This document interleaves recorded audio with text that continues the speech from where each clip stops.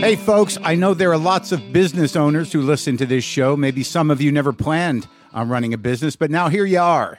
One thing you've always got to keep in mind is how much you're spending on your operating costs. That's one of the first things we had to keep in mind with WTF. And with things costing more today than they did when we started, you want to keep your expenses down. To reduce costs and headaches, be smart and use NetSuite by Oracle, bringing accounting, financial management, inventory, and HR into one platform and one source of truth. Reduce IT costs, cut the costs of maintaining multiple systems, improve efficiency by bringing all your major business processes into one platform, slashing manual tasks and errors. By popular demand, NetSuite has extended its one-of-a-kind flexible financing program for a few more weeks. Head to netsuite.com/WTF for more. That's NetSuite, NetSuite.com/WTF. Lock the gate!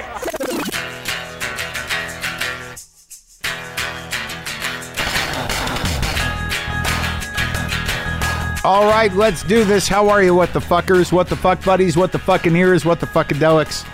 It's me, Mark Maron. I host this show. This is WTF, the podcast. Welcome. If you're new, as I see some of you are at times, I'm looking around. Welcome. There's a lot of, I think, are we officially a rabbit hole yet? When does WTF become a rabbit hole? Let's say that I am. If you're just getting in, you want to go over to howl.fm and go down the rabbit hole of the incomplete archive. So pretty exciting show today in my mind. We've got George C. Wolfe on the show today, who is an amazing and important theater producer and director. I went to see his new show, Shuffle Along, or The Making of the Musical Sensation of 1921, and all that followed, which is based on an old play, Shuffle Along, and that play is sort of within the play with some of the songs, but it's put into a different context. It's deconstructed to explore the impact of that play and the careers of the people that were involved in that play. And it was pretty fucking phenomenal for me because there was a lot of history there that I would not have ever known. And there was also a lot of explaining and historical context for trends in dance and theater, and in black entertainment at the time, and the impact of that, and how that fragmented. It was a fascinating thing. I'll talk about that in a bit. But he also directed and produced the two Angels in America in New York. He did Jelly's Last Jam was his first big success in New York. He did Caroline or Change, which was another Tony Kushner play along with the Angels, the two Angels in America. Anyways, very important theater presence and power. I was thrilled to talk to him. I'm also going to do a little talk with Daniel Nazor about where the patent troll issue is. Some of you who are just getting on board missed the panic and fury and chaos of when podcasters were being attacked by patent trolls who wanted to shake us down for a licensing fee of nebulous amounts that no one, I don't believe anyone buckled, but they were definitely, Corolla ended up in court on this thing. And I guess a lot of us thought it was over, but it is not quite over. And we're always vulnerable to this kind of horrendous bullshit from predatory lawyers and so-called inventors. I talked to Daniel Nazor a bit about that to find out what the odds are and where that's at and how safe we are. But it's good to catch up on that malfeasance. The AT&T issue, some of you are keeping abreast. If anyone out there knows anyone or knows even what this job is, I'd like someone to come to my office with some sort of machine that assesses the amount of RF or bad waves or whatever waves are coming into my office, because I'm no longer concerned just about the stereo and the horrendous machine-like techno buzzing that's coming through it. I'm concerned about my health and about the impact of those waves from working basically within a cell tower. And if anyone knows anybody or knows what that is or what I'm looking for and would like to help me, I'd like that help. I would like to know exactly how much of the juice is just raining down upon me from the machinery on the roof. So this has now gotten bigger than the stereo, and now I'm worried about my brain. I'm worried about the impact that the waves are having on my brain. Is it frying my brain? Is it enlightening me? Is it causing me badness? I'd like to spend time in my office, but AT&T is not enabling that. They've said they'll send a technician over again. This would be the third or fourth time to figure something out. But you know how that goes with these corporations. Oh, we got to placate this guy again. Send someone over. We need the tower off of the building. I don't believe it's safe. There's got to be other options. So please, if a wave assessor could make himself present, can make himself known, that would be appreciated. If there are any wave assessors out there with a wave assessing machine, I would appreciate that.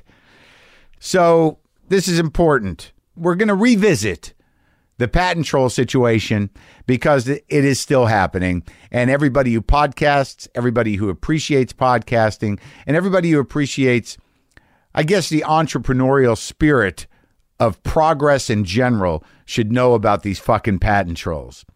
Because, look, the podcast patent stuff has gone quiet a bit, but that doesn't mean, obviously, that it went away completely. The organization that took up the fight on the legal front for us is the Electronic Frontier Foundation, the EFF. And I asked Daniel Nazor, a staff attorney for the EFF, to stop by and tell me what's going on, including how the case is going against the podcast patent troll. And that's what you're going to hear right.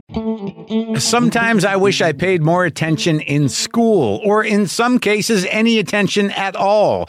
There are probably a lot of things I could have gotten more out of, like literature, and now it's probably not in the cards to go back to school and study the classics. But luckily for us, there's a new podcast called The Foxed Page that dives deep into the best books of all time. This is basically like the best possible college English class, but more relaxed and fun. No pressure of grades or needing to prepare something to say in class. It's only the books you want to read and know about, presented by best-selling author Kimberly Ford.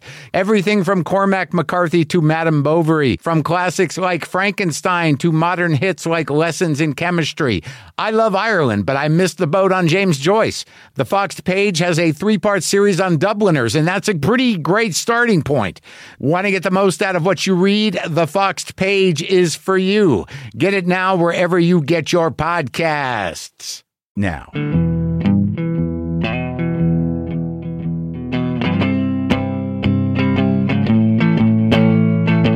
Daniel Nazor, right?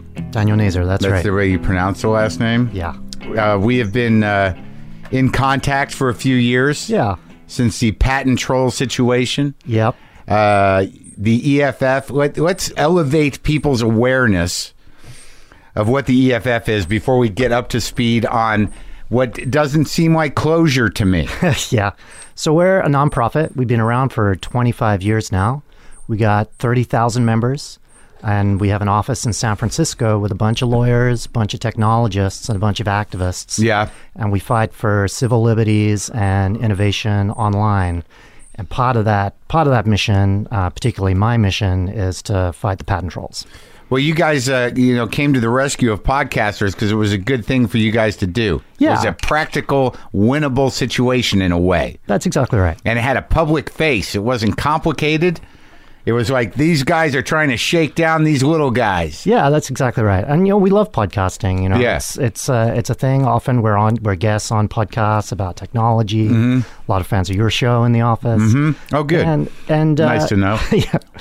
And it was very relatable. It was some guys who'd been sending cassettes in the mail back in the day, and that had a very vague idea about content on the internet. Well, let's go through that. So, because I don't always understand, like a lot of the listeners, they helped out. They got some money to you guys, and you guys put this case together to destroy the patent that was being used by the patent troll to claim that the technology for podcasting pre-existed podcasting, and this guy had designed it. Yeah. It was never made into a machine. It was never executed. Yeah. But it was a cassette delivery device on a timely basis. Yeah, and these guys did try and make like a kind of a precursor to the iPod, but they never got any traction with it. But what the patent was an idea for sort of ordered content online, and it was very vague. It was basically a table of contents on the internet, and with the links going to media files. And the problem was, from our perspective, is that even in 1996, which is a long time ago in internet land, even then that was not new. Even then, people had been doing that, and that's what we told the patent office. But I know that the people that have been listening to this show for a while know that we were all, well, 5 of us or 6 of us were pretty terrified enough at this being a real thing. Yeah. A lot of other podcasters are like, I don't know, it doesn't seem real to me. But this was a very real thing, that they could have shaken us down for a lot of money. Then they could have licensed podcasters. They could have asked every podcaster for a percentage of money relative to their patent. They could have asked for a fee, weekly, monthly, daily, yearly, whatever, from podcasters, and be legitimized in doing that because of the support from the patent office, correct? Yeah, that's right. And you were right to be concerned. I mean, they did sue Adam Carolla, and they dragged him down to the Eastern District of Texas, and he had to fight the lawsuit down there, and that's no picnic. And then they wrote, like, they let it, I think they didn't anticipate how loud we would all be. Yeah. And the front operation, Personal Audio, or the empty office with a phone in it in East Texas. Yeah, it didn't even have a phone. At one point, it came out in discovery that it was literally a mailbox forwarding address that they had down there that they were claiming was their office in Texas. No shit. Yeah. Really? Yeah. That's fucking disturbing to me. So what happened is we got you some money. You decided to take it on as part of you're a non-for-profit, so you weren't representing us. That's right. That was always made very clear to me when I was calling in a panic. Julie, sort of like, I would call her up and be like, "What do we fucking do?" She's like, "Well, I need you to know that I'm not your lawyer. I cannot represent you." We cover LRs. Yeah. And but ultimately you realized that it was a good case. Yeah. And what you did was you got some money through donations, and you have a bunch of lawyers that work pro bono in some sort of Harvard think tank or something. Yeah, we did a lot of the work ourselves. It's me and another colleague called Vera Ranieri did a ton of work on this petition ourselves, and we also had a law firm help us pro bono. So this guy's patent was from 1996. Yeah, and he just decides, like, I can make some money on this. Yeah. So he sort of backloads it into podcasting. Yeah. And the language is vague enough and broad enough and dense enough for it to seem like it covers everything. So it's a big net, these patents. In our view, that this is a patent where that there is a big problem with these really broad patents, that the people that are getting them didn't genuinely contribute to the technology. That the technology that grew and podcasting came out of that would have happened exactly the same way if this guys had never done anything. And that's what you have to prove with the review process. Yeah, with the review process, we had to find stuff from way back in the early 90s, mid-90s, and show it to the patent office. So we had like an MIT thesis that we found in the MIT library. And this is what you call prior art. Yeah. So in order to invalidate a patent, you have to find prior art that will prove even one of the parts of the patent. That's right. And then the whole thing comes unraveled. Yeah, and we challenged the specific claims of the patent that they were asserting against you guys, which were that went to the server rather than the device. And so we went and we found these things. One of them was called the Geek of the Week. Yeah. And it was a dude who's actually sort of a long-time supporter of EFF, who was interviewing technologists on the internet and putting it up there in 94. Right. Nice. Did you guys high five each other when you found that in the office? Yeah. Looking for prior art is kind of fun. It's a treasure hunt. Now, patent trolls is a pervasive problem within the tech world. Yeah. It happens all the time. Yeah. That if one of these guys, and a lot of them are not individual inventors, they're companies that literally buy up patents and then just go through them to see how they can do this. So you write a continuation, which is you rewrite the patent to a certain degree, and then you refile it, and then you go out and sue. Yeah. Technology that it kind of applies to. Yeah. That's a business. Yeah, absolutely. And now this guy, Dave Logan, from Personal Audio, from my understanding, was not in that business. This was a guy that actually owned that patented He was things. one of the named inventors from back in the day. But he was partnered with one of these. Yeah, pretty much anyone suing an Eastern District of Texas, you really have to kind of raise one eyebrow at him about how genuine the deal is, because that's where most of the abusive litigation happens. Right, and I think This American Life covered it. So what is it with this Eastern District of Texas? How does the judiciary arm of this state become this sympathetic without coming under investigation themselves? It's a strange story. It's a federal court. It's located in Marshall, Texas. It's a pretty sleepy town, and over the years they've had some rules that are pretty plaintiff friendly. Yeah, they support the people bringing the suits, and it's become more and more people go there, and becomes a bigger thing, and it starts to actually support the local economy. There's like printers, hotels, and it's a big it's just this huge thing down there. So patent trolls from around the world come there, and they can do their paperwork there. Yeah. When they show up for their court case, if there's a problem and they need to run off some stuff, there's a new copy place down the street, and there's a hotel that's got all the technology you need to make sure your documents are in order. Yeah. It's a pretty big deal down there, and it is unfortunate because I don't think it's really fair. It doesn't make any sense for Adam Carolla to be dragged out there to be sued by a guy who actually lives in the Northeast and has just incorporated a shell company. That's right, a shell company. The thing is, thank God Adam went down there, but in order, and that's the other thing that people really need to know is that these patent trolls bankrupt businesses. Yeah. And the problem, the reason why they get traction is that for me or Adam or any of us to defend ourselves in a case like this, we would not have the money. Yeah. And they would bleed us, and then we would lose by default. Yeah. So you guys stepping in was very helpful to the medium and helpful to us personally.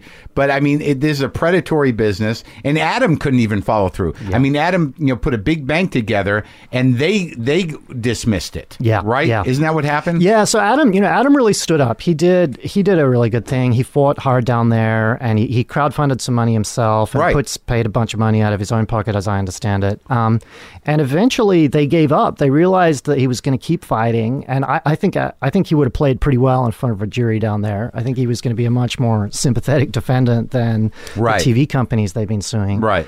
And eventually they gave up. And between us and Adam and just generally the community, really stood up to them. And I think that's what did it. But what about the other ones? Have you been in touch with? I know they did some podcasts with Deeper Pockets. Yeah. And there was some other shows, CBS shows that they went after. What happened in those cases? Yeah, well, they actually went to trial in Texas, and they won.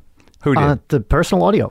What? Yeah. Before we did. So these things, they go on parallel tracks, and Adam got out, and then they went to trial against CBS, and they won in front of a jury there in Marshall. Uh-huh. And that was going to go up on appeal. And while that was waiting, we won our case at the patent office, and so we knocked out the patent.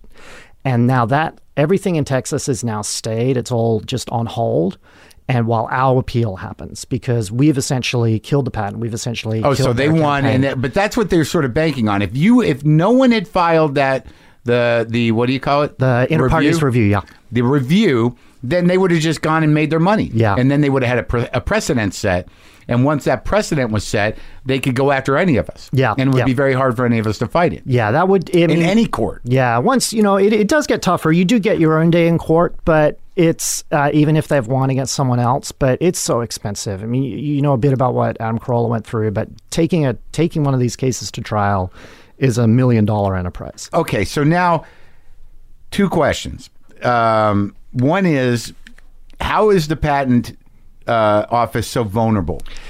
Yeah, I think, have you ever walked down Venice Beach and you see all the pot doctors down there? Yeah. And you pay money, you go in, and it's to say the right thing, you get a card, Yeah. And it's unfortunately it's kind of that model. It's that you pay a fee and you know what to say, and they issue patents. And they don't have enough time to really look at everything. Let me tell you a story about one of our most recent cases. We're representing this couple that live in suburbs of Philly, and they run a website where they have a vote for your favorite photograph. Yeah. And they've been doing this since... Vote for your favorite photograph. Yeah. Just generally? Yeah. It's just a fun site? Yeah. They just do it as a hobby. They're not even a company. They're not incorporated. Mm-hmm. And they've been doing it since 2003. And then they get sued in federal court by these guys that own a patent on voting for your favorite photo. And a patent that they got in 2007 on like vote for your favorite thing on the internet. Yeah. And as if that was a new thing in 2007. And you just bang your head against the table. Like, how on earth is the patent office giving patents like that out? This was something like, you remember Hot or Not? And like, this is not something that was new. It was probably not something that should ever have been patentable. It's just a banal idea. Yeah. And they're handing this patent out in the late 2000s, and it just has because real somebody impacts. did the paperwork. Yeah, I mean they get 500,000 applications a year, so they're just overwhelmed, and they don't really look. They look at other patents and journal articles when they're looking for prior art, what we were talking about earlier, and they don't really look on the internet. They don't really look at open source software, so they miss a lot of stuff. But is that a policy in order to keep the patent office, vibrant and doing what it's supposed to be doing, or is it really just overwhelmed? It's a mixture of both. Back when I was in practice, like, we would do mock jury tests. We'd have trial in front of mock jurors, and they just love, you hold something up and you say, the patent office looked at this, a professional reviewed this, and that's true, and it's very hard to get them to realize that it's a flawed process. And the analogy I used to like to use was, like, if someone holds up a driver's license, does that convince you that they're a good driver? Right. Like they weren't at fault? Right. Like, and that's one of those things where, see, like these lawyers that represent these trolling companies, they know the score. So if you try to make an example of the process of the patent office, it's not really even admissible. That's exactly right. So it's a game. Yeah. It's like, hey, we're not here. The patent office isn't on trial. This is, this is what they do, you know. Right. So now what's going on? Now, the reason you're here is I'm concerned. Yep. So you're telling me that Dave Logan and his office without a phone, his mailbox, business in Texas has appealed the patent on podcast. Yeah. They appealed our victory at the patent office, and it's at the federal circuit and the federal courts, and we're probably going to be arguing it in July. So you think we have a good shot? Yeah, I think so. I'm confident, and I'm usually a pretty pessimistic guy. If you might remember last time I was on, I depressed you a little. Well, we're going to talk about a couple other things here with these stickers you brought me that are not necessarily patent related, but disconcerting. The Electronic Frontier Foundation. These removable stickers are an unhackable anti-surveillance technology. Place them over your laptop camera to frustrate hostile adversaries. Are you telling me that people are recording me on the occasion that I may be masturbating to pornography? I hope not, Mark, but it does happen. That's a real thing. People hack your laptop, and they put some malware there, and they get control of the camera, and it's actually a pretty major problem. They hack a bunch of computers, and then they get access, and then they'll sell that to creepy people who want access, and it's a real for blackmail. No. I mean, I think a lot of it's just people who just want to watch me working. They want to watch me reading Twitter. Yeah. People have. There's a whole channel of me getting upset at tweets. Right. That's right. The dark web channel, Mark. Mark mad at tweets. Mark not working. Mark looking at things that he shouldn't. But so that's just creepy. Yeah. But not necessarily.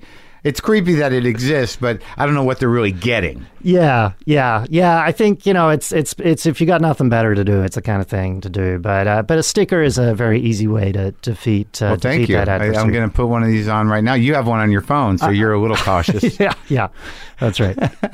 What other horrible things are happening in the hack world that can affect us? Regular people. Yeah, well, right now, I mean, the big battle that's been in the news has been Apple versus the government about the backdooring the phone, and that has been followed up with a bill that Senators Feinstein and Burr have proposed in Congress that would essentially require companies to make their technology insecure so that just in case the government needs to look, they can. And we're super concerned about that because our philosophy is this is already the golden age of surveillance. The government has tons and tons of ways to look at what we're doing to spy on us, with or without a warrant. And for them to make the phones less secure just in case they need to look at, one particular phone is a really bad payoff. That we have a much bigger problem with identity theft, with... Yeah, it's happened to me. Identity theft. Whoa, yeah. So that's a real thing that's happened to a lot of people. Our view is, there's always things that the government can't get. Like if you have a conversation inside your house with the curtains closed and it turns out it later would be relevant to the government, they can't get that. It's like that, but you could bug everyone's house and send it to a server and the government say, well, we'll only look if we have a warrant. Right. And then, but that would solve the going dark problem, which is what they call it, the going dark problem of people's private conversations in the house.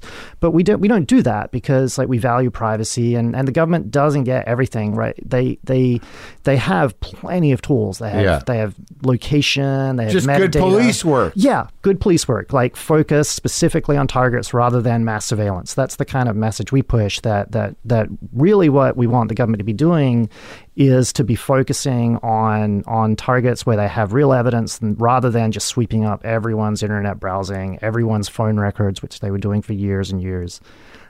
So that, we have a government that's focused on actual problem people rather than treating everyone like a suspect. Well, God damn it. Are we being surveilled right now? We are being recorded right now, Mark. God, man, we got to take care of this shit. That's crazy. They can hear us right now. Thanks for talking to me, man. Thanks, Mark. Thanks for having me on.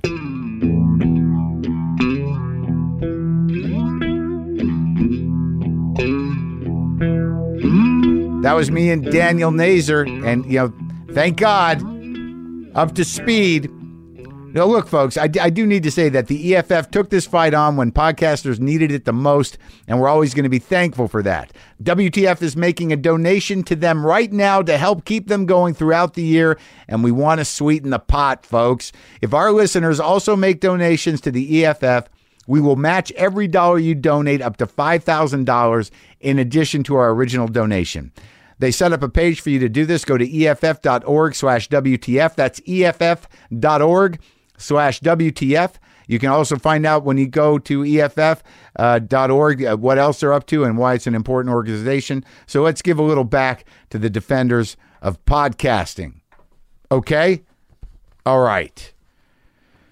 I'm going to talk to George Wolf, more theater stuff. Very excited about the theater. Very excited about the musical Shuffle Along, or the making of the musical sensation of 1921 and all that followed, which is playing on Broadway at the Music Box Theater. I learned a lot. I definitely was engaged. I knew nothing about it. Not unlike Hamilton in some ways.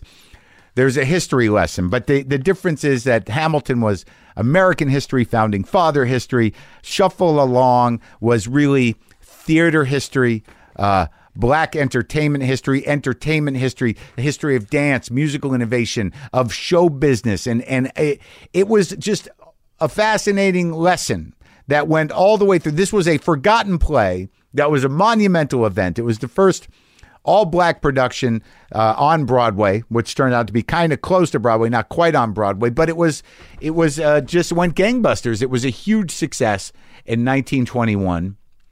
And then everybody in it, except for Eubie Blake, well, everyone went on to other things, but the impact of it became forgotten for a lot of different historical reasons. It was a great show. Great show. And you know me and musicals. I found it very moving, and I was very honored to have this conversation with George C. Wolf in my hotel room in New York City. The play is also nominated for 10 Tony Awards, including 2 for George, Best Book of a Musical and Best Direction of a Musical. So this is me talking to George C. Wolf in New York City.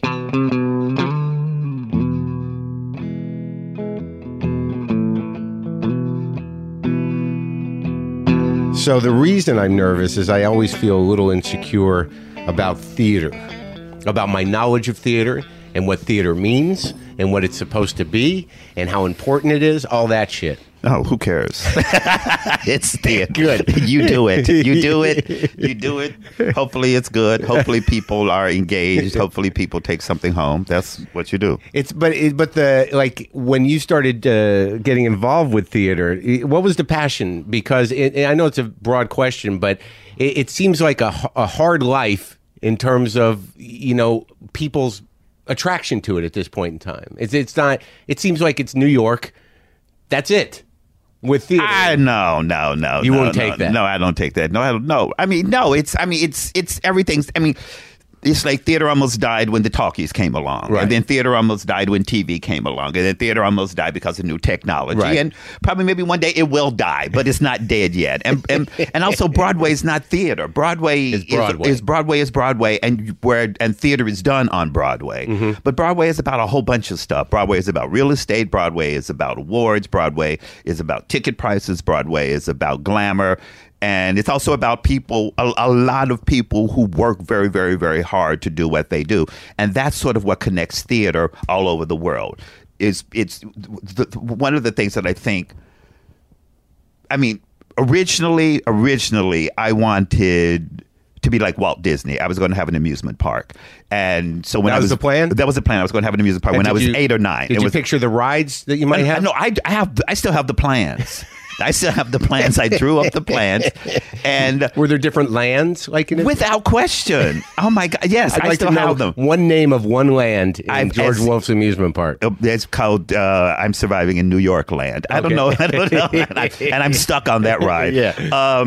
And so I knew that I needed a lot of money, and so I'd watch TV and I'd watch the Dick Van Dyke Show or That Girl, any of those shows. I know that when you came to New York, if you were an actor, you made a lot of money. So I knew I need to come to New York and struggle so I could make a lot of money so I could then have my amusement park. You knew all that. This was my thinking when I was 8 or 9. To be an actor so I could get money so I could build my amusement park. So, and you have. I saw one of the rides. I went to the ride last night. Yeah. That's probably at the end of the and people who were in it would probably agree to you that it's a ride. It was a good ride. So it's so that was that. But then you know what I think that because my first play, Color Museum, was done in '86, and I was been working, and I sort of got out of college 10 years earlier. Yeah. And I suppose probably started when I was 12, 13. I is sort of, for lack of better words, the obsession began. But with theater. But over time,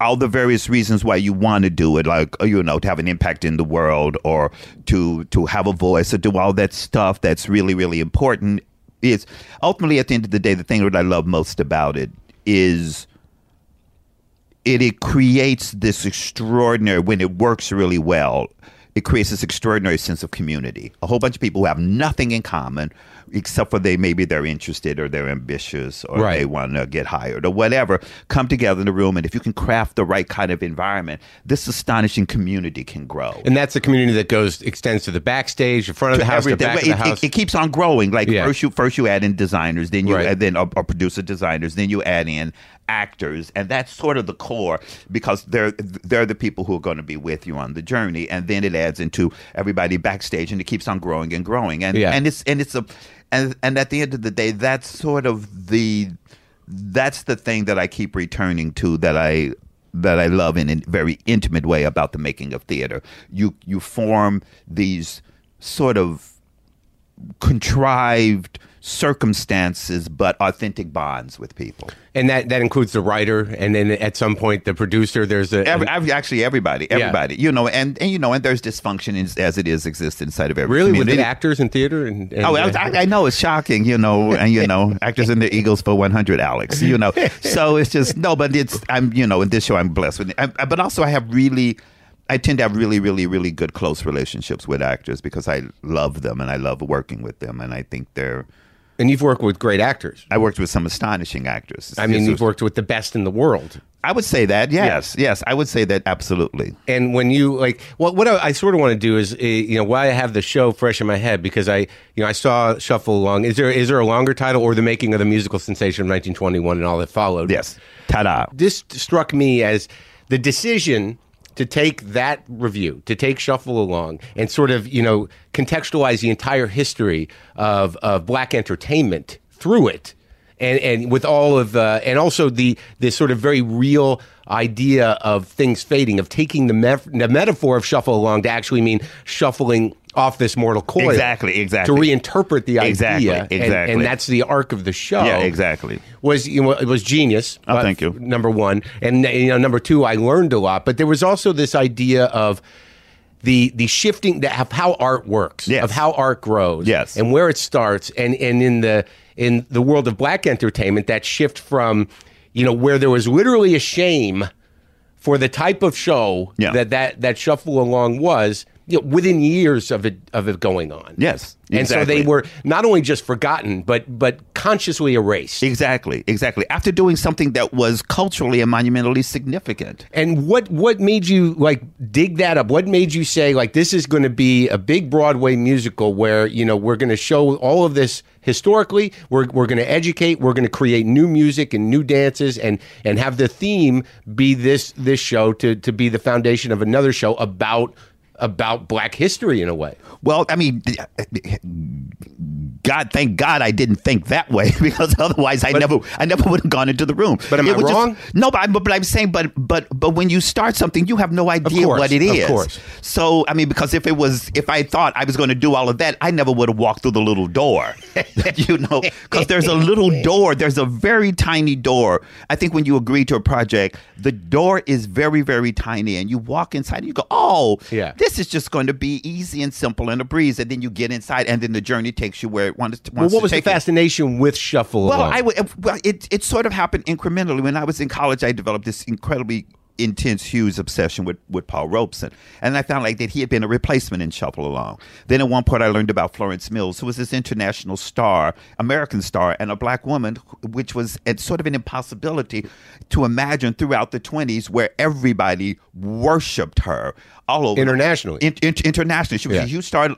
Everywhere she went, people were going, this is great artist. My guess is she was probably Piaf meets Billie Holiday meets Judy Garland in some and Tiny, and there's literally no recording of her voice. Really? Just like Buddy Bolden. Right. There's no recording of this man. That's right. Who is considered. So I'm just fascinated by these people. Buddy Bolden pre Louis Armstrong, who's considered sort of the link between secular music and jazz. Yeah. He's considered this crucial bone, if you will. Right. Michael Ondaatje wrote a book of poetry. Yeah, about it. it's wonderful. Coming Through Slaughter. Coming Through Slaughter, which I read at a crucial time in my life. Right. Yes. And so, and then Josephine Baker, and then I read that Langston Hughes went to Columbia University because of it, and then George G. Nathan, who hated everything. So you're running through your whole intellectual life. This just didn't happen a year ago. No, absolutely, and so I keep on finding all these people, uptown and downtown, black and white, lowbrow and highbrow, who formed this incredibly intense connection with this show. Yeah. And I was going, that's fascinating. That doesn't happen often, because generally there are people who, if something is successful, they dismiss it because it's successful. Right. Sure. And there were all these people who were attached to it. And then in Gilbert Selden's book, This Seven Lively Arts, he used this phrase called a joyous rage, which I thought was just the most brilliant phrase ever. Yeah. And I think that's sort of been an emblematic energy that's informed Shuffle Along. So I became really sort of interested and obsessed about it. Then Scott Rudin and I were talking about, because he wanted me to do something. I went, I've been thinking about this show Shuffle Along, and I hadn't worked with Savion Glover for about 10 years. And then I read this fact that it was the first time that a women's chorus were not decorative, that they danced and were an active energy. And I went, this show was significant in terms of the evolution of the American musical. So I want to know more. And then I started digging, and then I started to find out about the people and the artists who made it. And they were extraordinarily fascinating to me. And so I always find it really fascinating when really, really smart, complicated people create something that is less complicated than they are. That tension is really fascinating to me, because then you can look inside and realize there's something else more complicated going on inside of it. Right, and a lot of us don't explore that deeply, because what you're saying is, because that happens in a lot of mainstream entertainment. 100%. There's a lot of frustrated, smart people going like, yeah, I lost control of that. Exactly. Or you put that many people together in one room, it's bound to not work. Exactly. You know what I mean? So I became really, really fascinated by what happens because when you work on the show, wherever you are at that moment in your life, everything you have gets poured into it. Right. And these people put together something that should not have worked and then was transformational. And I read this really fascinating essay that because Shuffle Along was literally the first black musical to become commercially successful, every work that followed, in many respects, the tendency was to place it in the South because of Shuffle Along's success. And everything that followed that has any degree of black people in it is set in the South, in the commercial landscape. Right. I think there are variations on that. And I think that also, like, when you talk about stealing or appropriation or white culture taking from black culture, you went out of your way to make it clear that Gershwin took the opening notes of I've Got Rhythm from the orchestra. I did not. What U.B. Blake, this is not me, U.B. Blake tells this brilliant story that... Thank God he lived long enough to tell those stories. Oh, my, forever. I remember him from my childhood. Yes, on Carson of course. And stuff. Oh, my God, exactly. Yeah. U.B. Blake tells this extraordinary story because William Grant Still, who wrote the theme song for the 1939 World's Fair and wrote all these operas, he's an extraordinary composer, played actually the oboe, not the clarinet. Shuffle Along. I went through hell trying to find a jazz oboist to be in the pit. It was not, we couldn't find one. You couldn't find one? We could not find one. Not even someone could fake it? Yeah, I don't know, he ain't faking it. Yeah. So tells this story that George Gershwin came to see the show repeatedly. There's this man named Will Voderé who did the vocal arrangements for this show, was later hired by Ziegfeld to do the vocal arrangements for a lot of his shows at the Ziegfeld Follies, and also did the vocal arrangements for Showboat, and was at one time was the musical director for Fox Films for about 4 years in Hollywood, from 1929 to 32, which is a sort of astonishing thing. But he would invite all these people over because he wanted to, for lack of better words, pick their brains. And so UB tells a story that he bumps into Dooley Wilson, the guy from Casablanca, and he went, "Wait till you hear this new song that George Gershwin has written. It's unbelievable." And Dooley Wilson sat down with the sheet music, started to play the song, and U.B. Blake said, "Stop." He got up, U.B. Blake sat down and played the rest of the tune. Really? And he's went, this is UB's story. And he go, "How do you know that?" He said, Grant Still used to riff on that tune when he was in the pit of Shuffle Along. And that story, so it's not my invention. No, I know. Yeah. But and that story I just thought was astonishing. Sure, but not surprising. Well, hey, it's just like, there's a fascinating quote, talented people borrow, geniuses steal. Gershwin was a genius. But it's just fascinating because at that time, because one of the things that I think was really, really, really, really fascinating about Shuffle Along, which is this show, Langston Hughes considered it a catalyst for the Harlem Renaissance, not for the brilliance of the artists who came forth, but this mix and mingling. The portal. Yeah, the portal, exactly. This uptown and downtown meeting and connecting. Right. Downtown and Harlem meeting and connecting. And so it was this explosive time where people and this downtown elite white culture and uptown, elite, populist culture were connecting for the first time. And of course, when that sort of stuff happens, there's an incredible sort of like exchange of energy, idea, and possibility. And I'm sure, and in some cases, it's very organic versus, the situation where you have Big Mama Thornton versus Elvis Presley. They ain't nothing but a hound dog. Right. All that stuff is later. But this was sort of, in many respects, I think, sort of a a very embryonic, extraordinary moment in Manhattan when the two worlds were meeting and connecting. And also this show is about, like, as you were saying before, about the nature of Broadway, the nature of business, and that has been roughly the same for years. Is that, like, when you pointed out at the beginning of this conversation that Broadway's not about theater, it's about Broadway. And it's sort of what's happening now, oddly, in Times Square, although when I lived here, we were all very upset that it was now becoming this light show. No, but that was what it was originally. No, exactly. Broadway is theater, but Broadway is. I mean, it's like Hollywood is movies, but Hollywood is also a lot of other things. Right. So I don't, and also because I don't want to in any way, because I've worked on Broadway, for probably since I was probably 36 or 37. So I love working there. It's a lot. It's people making the work, and then it's lights, and then it's people coming there to be a part of this glamorous thing. And generally the making of the thing is the most unglamorous thing, because it's just wonderful hard work. Right, and it's big shows. And it's always been, for every Long Day's Journey into Night, or for every Angels in America, there's been a Cats. Yeah, and there's been a Lion King. Exactly, and I think that the collision of all those dynamics are what make it interesting. When it just becomes one over the other, then it becomes complicated, and I think the economics are making it very complicated. But I remember once I did this stunning play called Fremantle Color by John Gore at Lincoln Center, and it was weirdly received, and it's a masterpiece. And I was like, that's it, I'm done with Broadway, I'm over it, I'm quitting.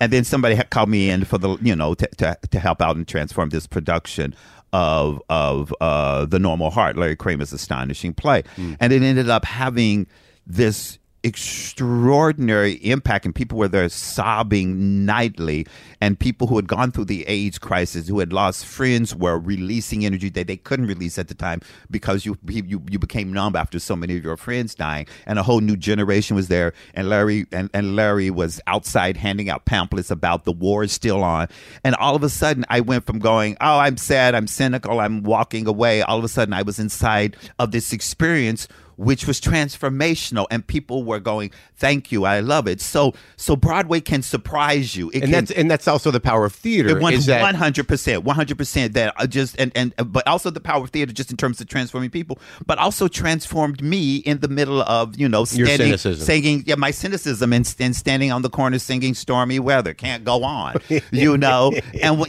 that's it, I'm done, I'm over it. And then all of a sudden, oh my God, I love Broadway.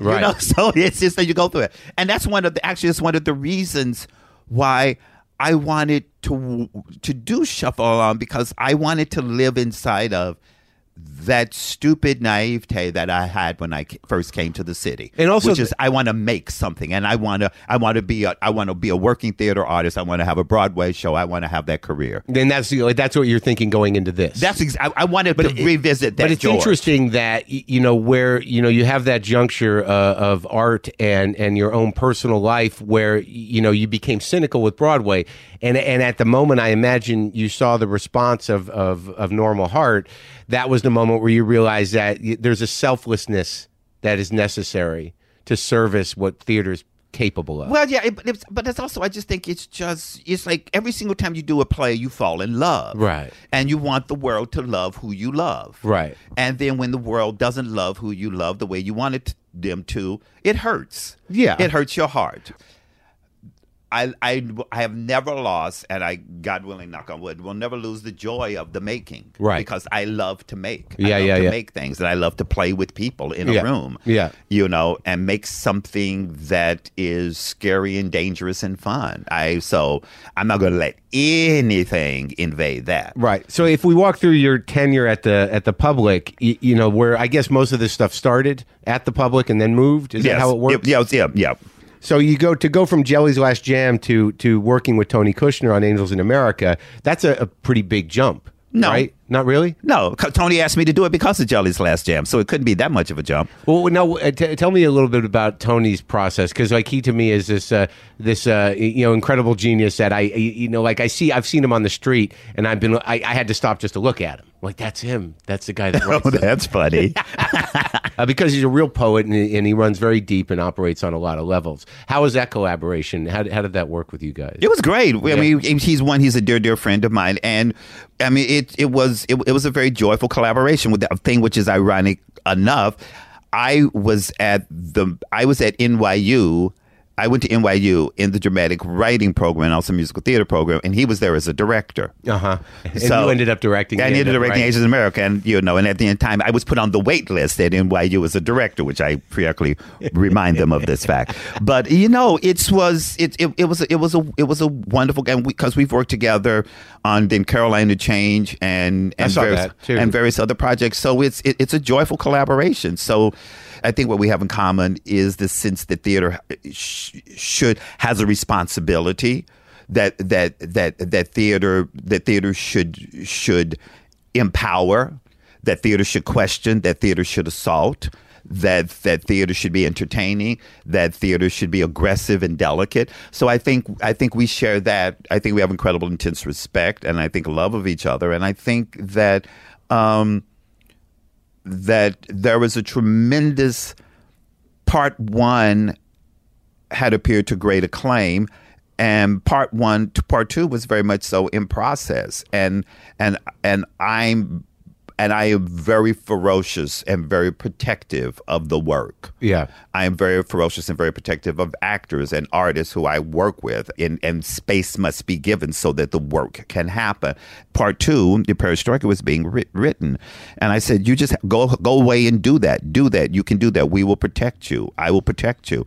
And not from anybody being vicious, but just the expectations were so high. So one of the things which I always say, I was never able to experience the thrill that people experience when they saw Angels, but I was able to hear new words and new speeches from that show and I heard them first, and I would go, oh, that's clear, that's not clear. What about this? What about this? So it was a lovely collaboration. So yeah, and it's such a profound and dark and embracing play. I mean, I guess there's no way to explain to me or to anybody, where someone like Tony Kushner gets inspired to use Roy Cohn as a centerpiece of a play about AIDS. Yeah. And then when I saw Caroline, that was not unlike Shuffle Along, framed in a context that everybody could understand. Yeah. But having a depth that was transcends the form in a way. Exactly. But that's I think that's the thing which I think is interesting about it's like in a play. Yeah.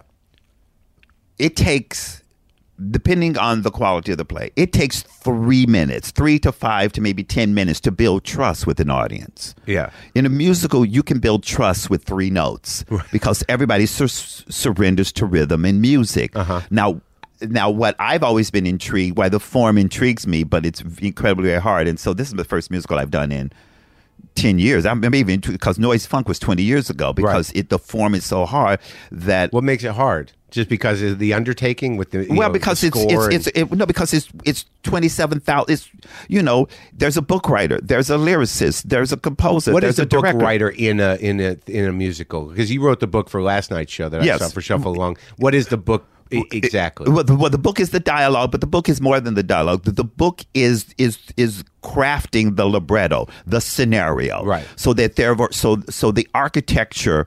The architecture of the piece is primarily, probably though not exclusively, crafted by the book writer. So as a book writer, it was my vision to include this story in relationship to this story, in relationship to this story. It's and you must do so with an extraordinary economy. It's probably in some respects it has the intellectual rigor that you have when you're writing a play, right? But it also has the craft-like economy of a screenplay, right? Or simply because it has to be sparse, so that therefore the images are so large, right? And the other scenario, or as I describe book writing, is the book writer does all the foreplay, right? And the composer and the lyricist get to have the orgasm. Yeah. So that's and also with this book, you had to struggle to integrate all the music music of the original show, add new music, and then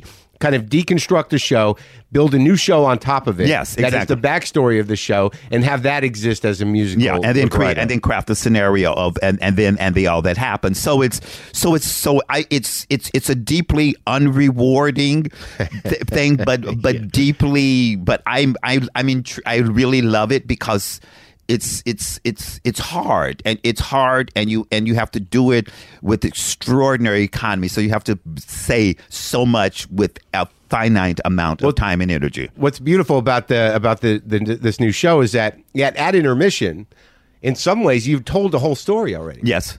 And that the entire second act is sort of bringing the dance numbers and the music up to current date. Yeah. And then sort of reflecting on the rest of these people's lives. Exactly. And also as a result of it, hopefully, when you look back on Act One, your perceptions change, because Act One to me is about doing what you do no matter what, because of the love of the doing. Right. And Act Two is about this incredibly primal thing that everybody begins to think about when they get past 40.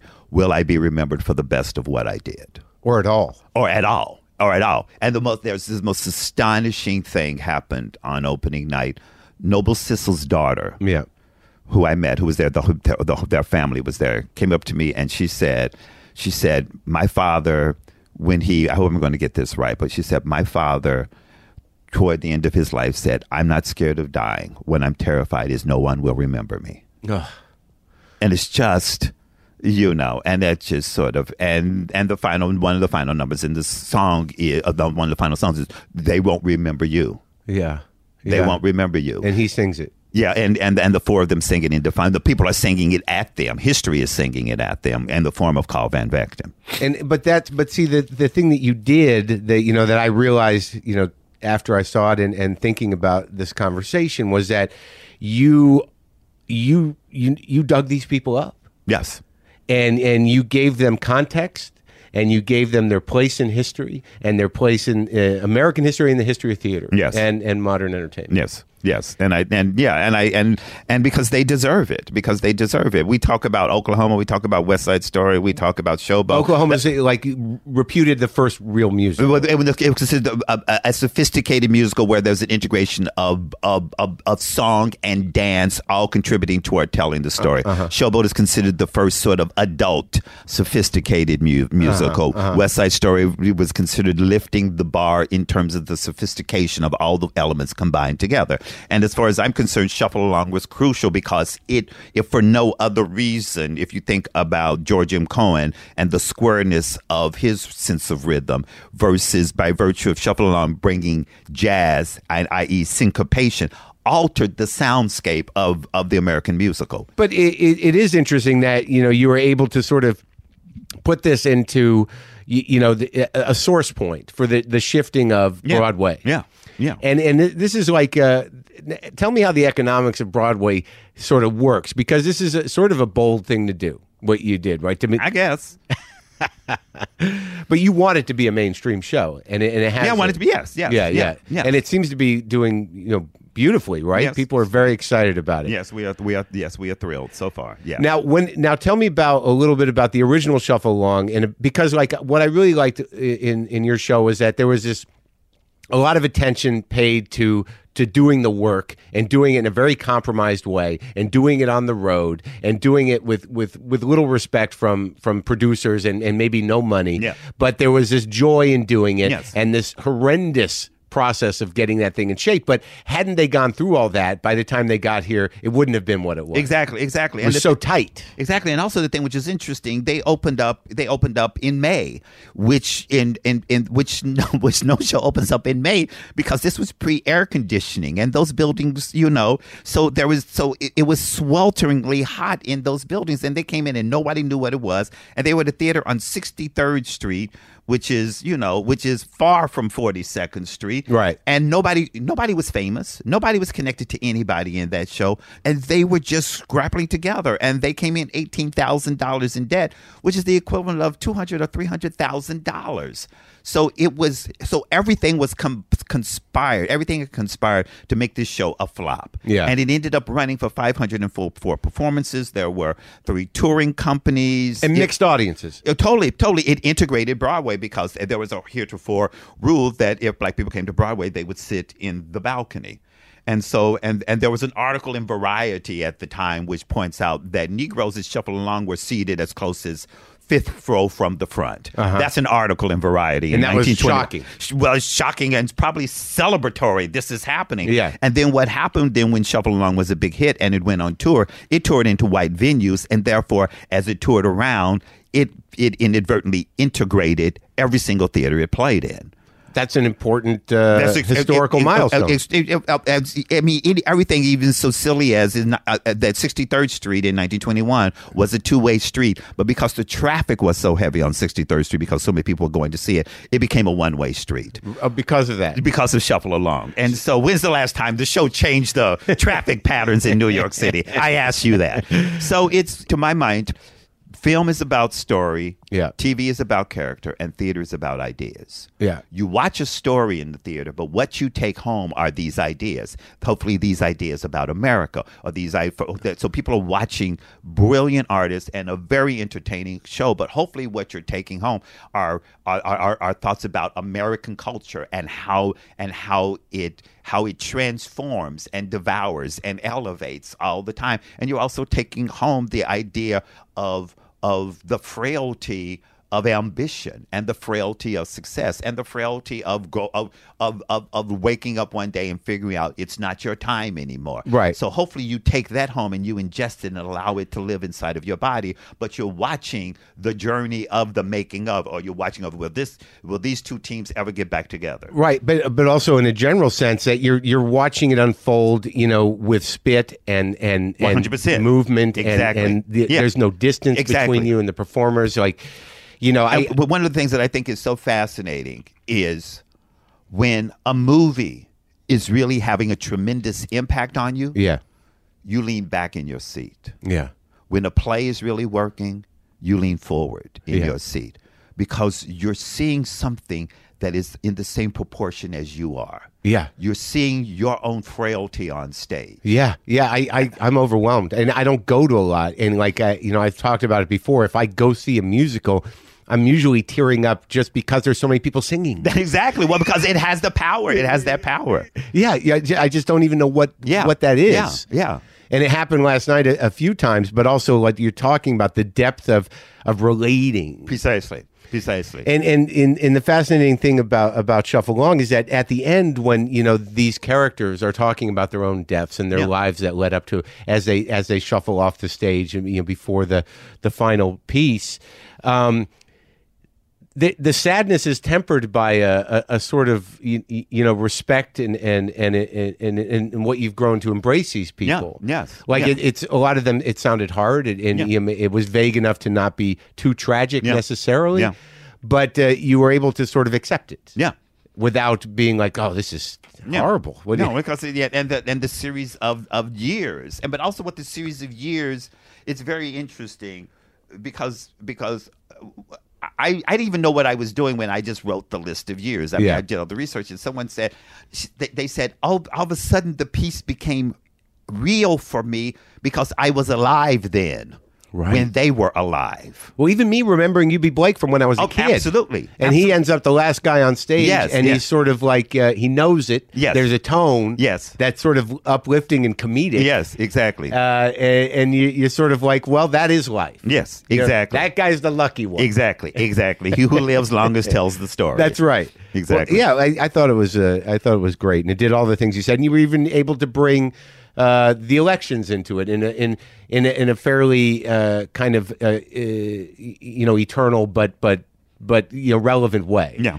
That the sort of excitement around an election, which the original Shuffle Along was sort of a sub-story. Exactly. And also one of my favorite lines in the piece, which is which Flournoy Miller, Brian Stokes Mitchell says this line. He says, "Shuffle Along celebrates that most American of freedoms, the right to vote for the wrong candidate." And, and that's Right. exactly. And also, it's loaded up because the context of the black experience around voting. Exactly. That at that time, Was a dangerous event. very dangerous. A very dangerous event, and that's one of his arguments that we were exploring substance in the context of this delightful little show. We were existing in defiance of the order of the day, and theater should exist in defiance of the order of the day. And what now I want to talk about because with Angels of America again, that was one of those plays where your staging of having who was in the original? Who was the original Roy Cohn? Ron Liebman. Oh yeah, that's who I saw. Brilliant, amazing, brilliant. The whole cast: Marcia Gay Harden, Jeffrey Wright, Kathleen Chalfant. Jeffrey Wright. Oh my God, it's just Stephen Spinella, Joe Mantell. I mean, just everybody. Ellen McLaughlin. Everybody. It was the most astonishing, glorious cast. But that staging of him in the bed, center stage, is what I remember. And you had this monster. Yeah. That you're telling an audience to feel empathy for. To understand their own feelings about AIDS and about gayness in general and about fear was amazing. And when you decide to do these moments where you're like, that bed's going to sit right there, and and that's all that's going to be on the stage. Wait, what was that thinking? Oh God, that's 27,000 years ago. I don't know. I know it's it's just images. It's very interesting. It's your craft, and it's hard to explain. But also images. It's very interesting because at one point. This is completely not Angels, but in Normal Heart, it ends up, Normal Heart ends up with, I had these two images.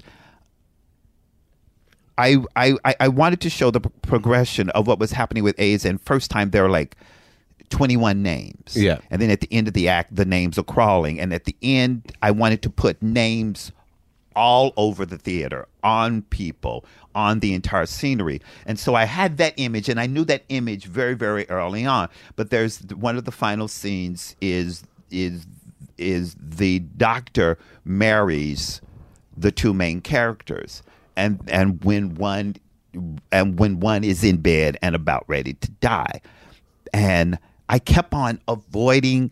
I mean, that cast was so heroic because we did that show in a finite amount of time. But I kept on going.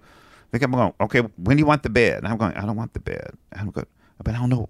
And I kept on. I don't want to stage it. I kept on avoiding staging it. I kept on avoiding staging it, and I didn't quite know why. But then I went. Oh, I'm going to stage it with him standing. And his partner holding his hand behind his bed, and he becomes the pillow, because I wanted to magnify the fragility of the moment. I knew this, but I didn't know this, and so if you live inside, if you live inside the material, a deeper part of your brain is seeing something, and you just got to get out of the way so that therefore those images can come through. So the images from Angels, or the image from Normal Heart, or any of the images from Carolina Change, I've got to move my contrived brain out of the way so that these images that are living, that are coming from a deeper, more subliminal place, and are coming from a primal place inside of myself, can emerge. So in many respects, and as time goes on, I've gotten really, really good at not forcing myself to know something. Because if I don't know it yet, it's not because I don't know it. It's because something deeper and smarter within me is emerging. Right. And so I take that pressure off of myself. Right. To allow an image to reveal myself, as opposed to making myself know something. Because if I make myself know something too soon, it's going to be a recycled image. It's going to be a recycled truth. Oh, I see. And I don't want to do that. Right. I don't want to do that. So as when I was speaking earlier about protecting artists, I'm also very protective of my own process as well. Right. So that therefore I don't back myself into a corner and demand something I know something sooner than I need to know it.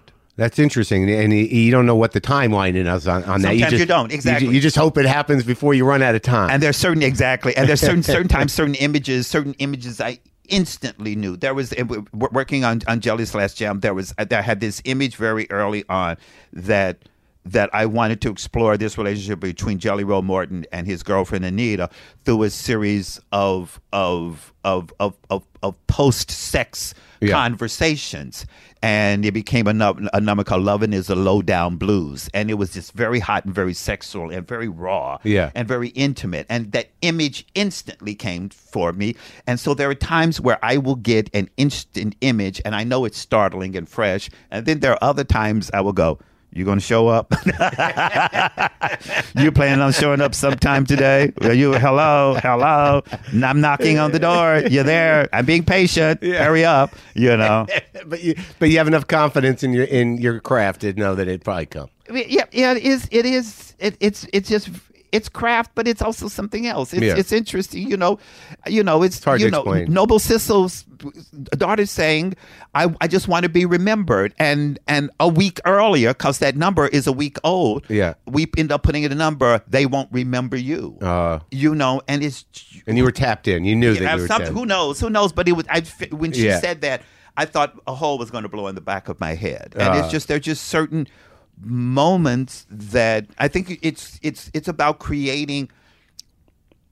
I remember I tell this story often. I was working on a play in college and it had music connected to it. It wasn't a musical. And I was over talking to the composer and the cast was on a break and they were over there making noise. And I was just like, come on guys, get quiet. We're working. And I'm over there and I was talking to the body and they kept on making noise. And I said, come on. And then at one point, just when I was about ready to get annoyed, they were over in a corner and they had solved the moment. And that's the wonderful thing, going back to that sense of community. Yeah. If you have the right energy in the room and you have wonderful, smart people, anyone can have the answer. Right, and you just be willing to collaborate. Well, you have not to. willing. It's one of the joys. If everybody is vulnerable to the moment, the solution is there. And I was I'm always excited because when you hear people that young people are like, I want to be a dancer. There's still a place for it. Yes, absolutely. Yes. Yeah, and there are so many amazing dancers in that show. And they're so like the youngest one is 22, and they're just so. They're brave and they're beautiful and they're hardworking and you got to be. Oh my God! It was a beautiful moment last night. Were you at the show last night? No, I wasn't. That when Adrienne Warren had the cigarette, she comes out with the cigarette holder. Like right when she walked out, the cigarette fell out and it's on the floor burning. I get very hung up on that. Yeah, I love it. Because there's part of me that's sort of like, it's okay, I hope no one steps on that. Is someone going to do something about that? And then at some point, she's going on and she doesn't have to drag off it, so she doesn't notice. But I was wondering how they acknowledge that, because I always like those weird little human moments. Oh, that's funny. And she doesn't talk much, and she's sort of in the background, but she did find a place to go I lost my cigarette. And then one of the dancers who was kneeling on over here picked up the cigarette and gave it to her so she could hold it again. And I love that they had to deal with that. Absolutely. It was a great moment. So to finish up a little bit, how do you work with actors? You've worked with, Meryl Streep, you've worked with, Jeffrey Wright, you've worked with Patrick Stewart, you've worked with this cast, a musical cast. I mean, when what is how do you enter that relationship? Yeah, I mean, who you're working with. Yeah. No, but I mean, to me, I think there are two fundamental schools of directing. You either stand where you are and demand people come to you, or you go to where they are and then engage, talk, seduce, question, and then take them on the journey of where you think they as their character should end up. The first one is much more efficient. The second one is much harder, but it's much richer because what you're doing, they have actors. Every single person on the planet has secrets. Yeah. From having lived on the planet as long as they've lived on. And so that if you create a healthy, clean environment, and I don't mean clean by any way other than where it's not about your ego or your will. If you create an environment where they feel safe, they will not just bring deliver on the role, but they will deliver their secrets that they know as human beings. And then audience can feel that, and audience can feel when they're in the presence of that. My sister said something really fascinating. She was there on open night. She says at times I felt like I wasn't watching actors. She felt like I was watching those people. Yeah. And there were moments, and it's interesting when you're in previews, you sit toward the back of the theater so you don't make a silly spectacle of yourself when you're screaming and yelling and writing down notes. So on opening night, I sat close to the stage. Audra McDonald complained. She said, because I saw you as soon as I walked out on stage, and it was very annoying. But I was watching that close, and I was seeing all the dancers work and all the conversations that we had in the room. They were invested in every single moment that they were on stage. They were not just coming out there doing steps, because one of the things I said to them over and over, at any given moment, everybody in this play is telling the story. The audience is watching every single thing you do. So you're either committed to elevating the material, because if you're not committed, then you're lowering the standard of the material. And they had all invested in that, and they had all claimed lovely, special, wonderful moments. So I felt so proud, because I felt as though all the work that we had been doing allowed them to feel like it was their show. Okay, yeah, and that makes sense. And ownership. I mean, and also I read, I'm trying to remember who it was. I read this French film director. I'm trying to remember who it was who said, the second you attack an actor's spirit, they never recover. They never trust you again the same way. They just they will do the work, they will do the job, but they never, a part of their spirit will never ever trust you again. And that's where you get that you protect the process and the vulnerability. Precisely, exactly. Yeah. Exactly. And you work and so I work very hard in never allowing my own fear or damage or doubt to cloud the room. I work very, very hard on that, because I remember I will never forget. I was in an ice cream parlor one time, and there was a young father there with his wife, and she was pregnant, and they had 3 children. Yeah, and I saw. And he told everybody could buy whatever they want, and they had a limited amount of money. And the kids, being kids, ordered the most expensive thing. And he became very frustrated and embarrassed. So he then yelled at the wife, and the wife then yelled at the oldest kid, and the oldest kid then yelled at the smallest kid.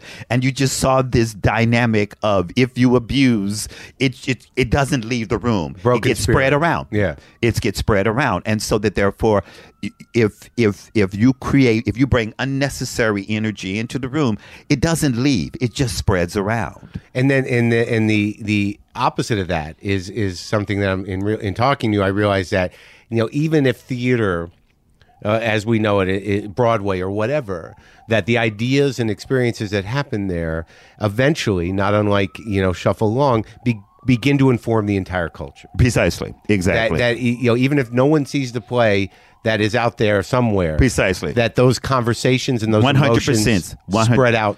Exactly. All around the world. It's spread out all around the world. I mean, there was this, exactly, and it alters people's, it alters in very subtle ways. It was so fascinating. There was this story that after Shuffle Along was a big hit in New York, it went to Boston, and all these black people were showing up and buying tickets for the show, and the theater owners were wondering if they're going to have an all-black audience, but it turned out all these very wealthy white people had sent their chauffeurs and their butlers to buy the tickets. But it's just the phenomenon of that. And I don't know what that was, whether that was just convenience, whether that was embarrassment. I have no idea.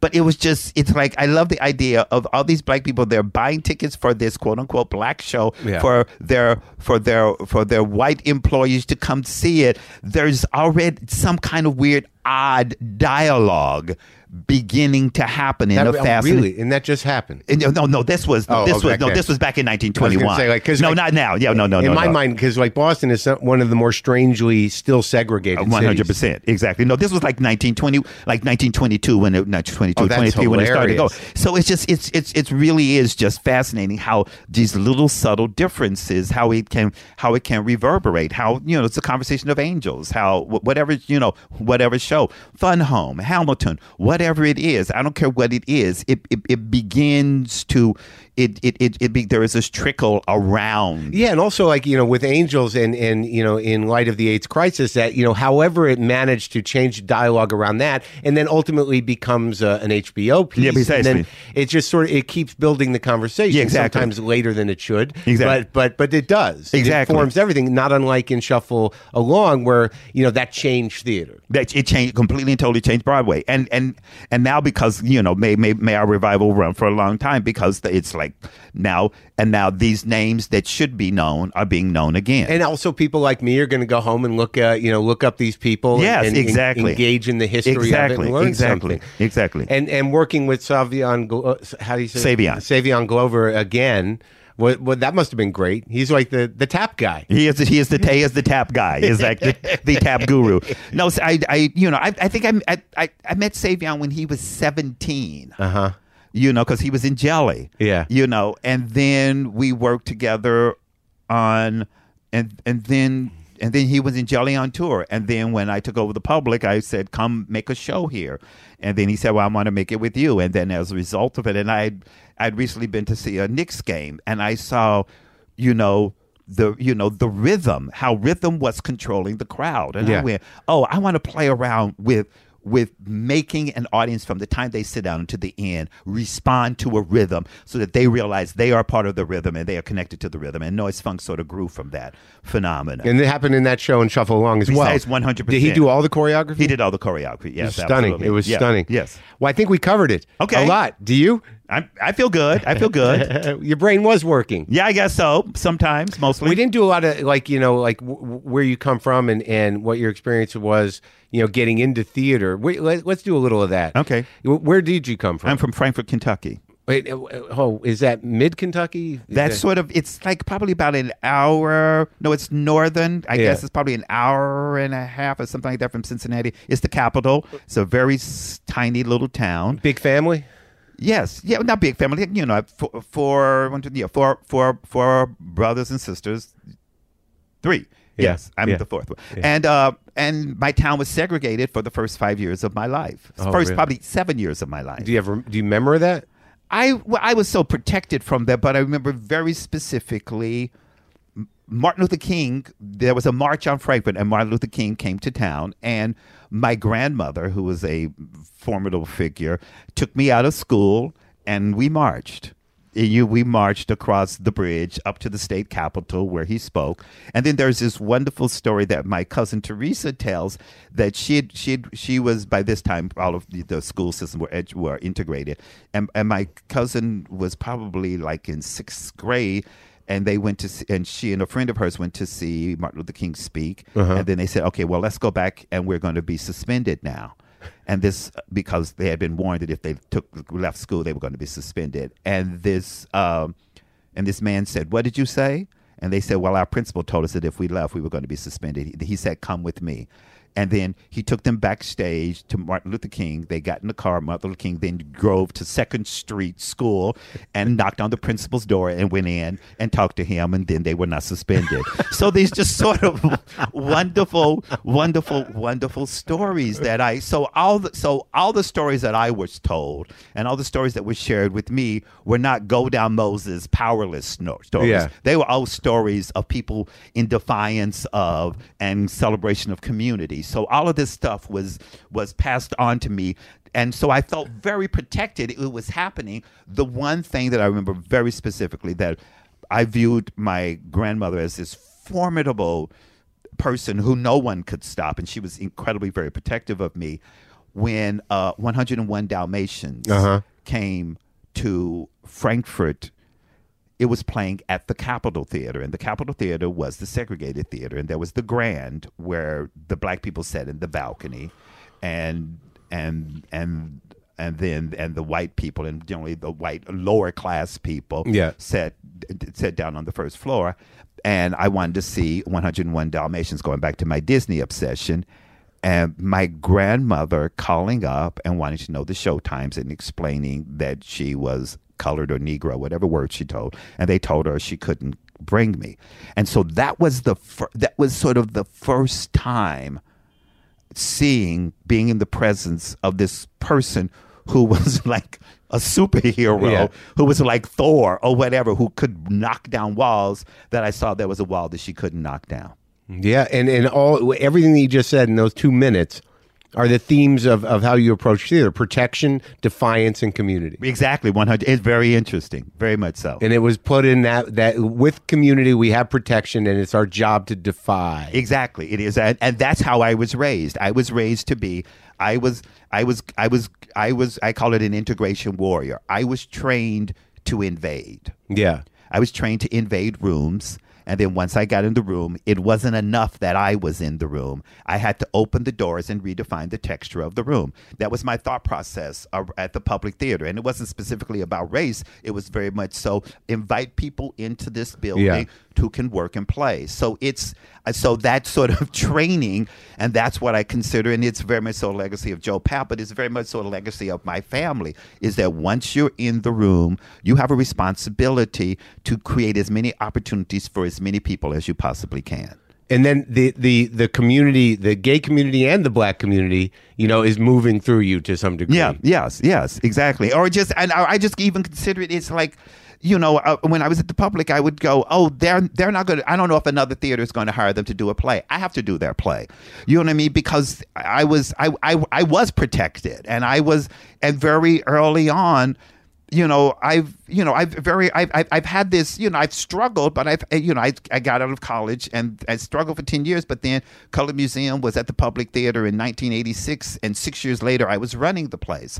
And then my first show was on Broadway was Jelly's Last Jam, and I went, that was hard. It's going to take a lot of time. And then the next year I was back with Angels in America. And then in the middle of Angels in America, I got offered the chance to run the Public Theater. And so I've had this sort of gloriously wonderful career. There have been sad moments and all this other sort of stuff, but I've felt so incredibly blessed. So I feel this exaggerated sense of responsibility, because not as some plain penance for my success, but that's just what you do, and that's what was done for me very early on. And I went to this school where it was Negro History Week instead of month, and it was a black man invented the traffic light. There was literally, it was like this, it was borderline indoctrination. Go forth with armor, go forth with confidence, go forth knowing that you are smart and special, so that therefore when you come into contact with resistance, no, it's about the person who is doing the resistance toward you. It's not about anything intrinsic in you. That was put in your head. Very, very, very early on. And the thing which was very interesting, then I went to a public, predominantly white high school. I stuttered really intensely when I was little. So they decided I was stupid and spoke to my mother about putting me in remedial classes. And she went, "You're crazy.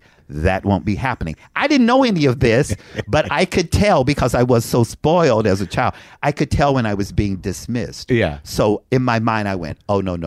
Yeah. This won't be." And by the time, I turned into Evita Peron. And so then by the time I left my high school, I was, editor. I was editor of the newspaper. I was the drama. I was the drum major. I was shit I was no good at, but I just went out just to conquer. So, but that sense of confidence, but in every single step of the way, it was, interestingly enough, it was theater that gave me my power. My mother went away to get her doctorate at Miami University, and she took me along, and I was always obsessed with theater. And I joined a theater group, and that gave me the confidence to go back to begin to become, the funny person at my high school.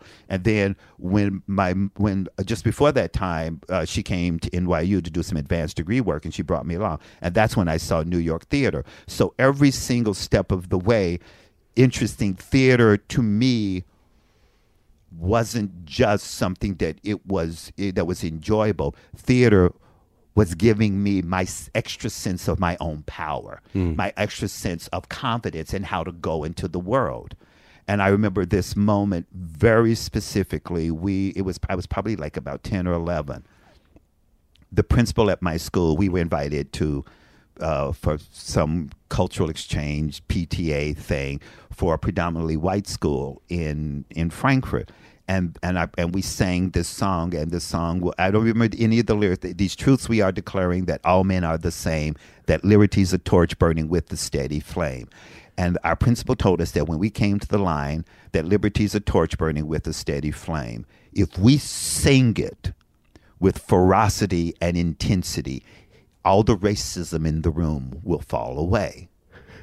And so I don't remember the next line. The song goes on for about 4 or 5 more lines. I don't remember because I just remember screaming that liberty is a torch burning with a steady flame. But I consider it the most astonishing thing because someone told me if I committed to the language, I could change the world. That didn't happen. But I believed it. And so to this very day, I believe it. So to this very day, when I go into a rehearsal room with actors, I pass on that the power of committing to the language, committing to the words to them. And it informs how I do what I do. Beautiful. Thank you for talking, Thank you very George. much. Okay.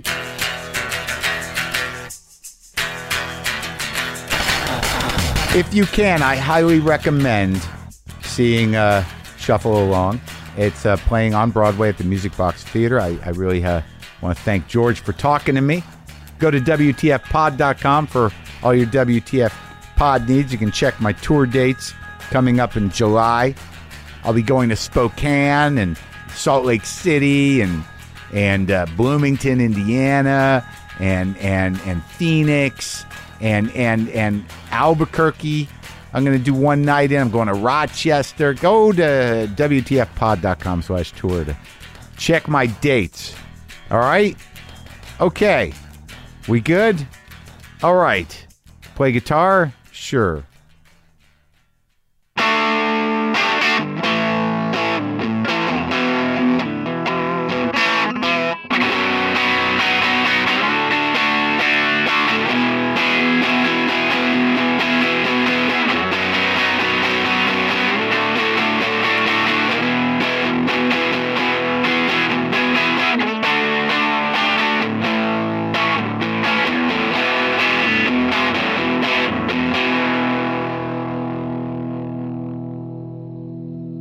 Boomer lives!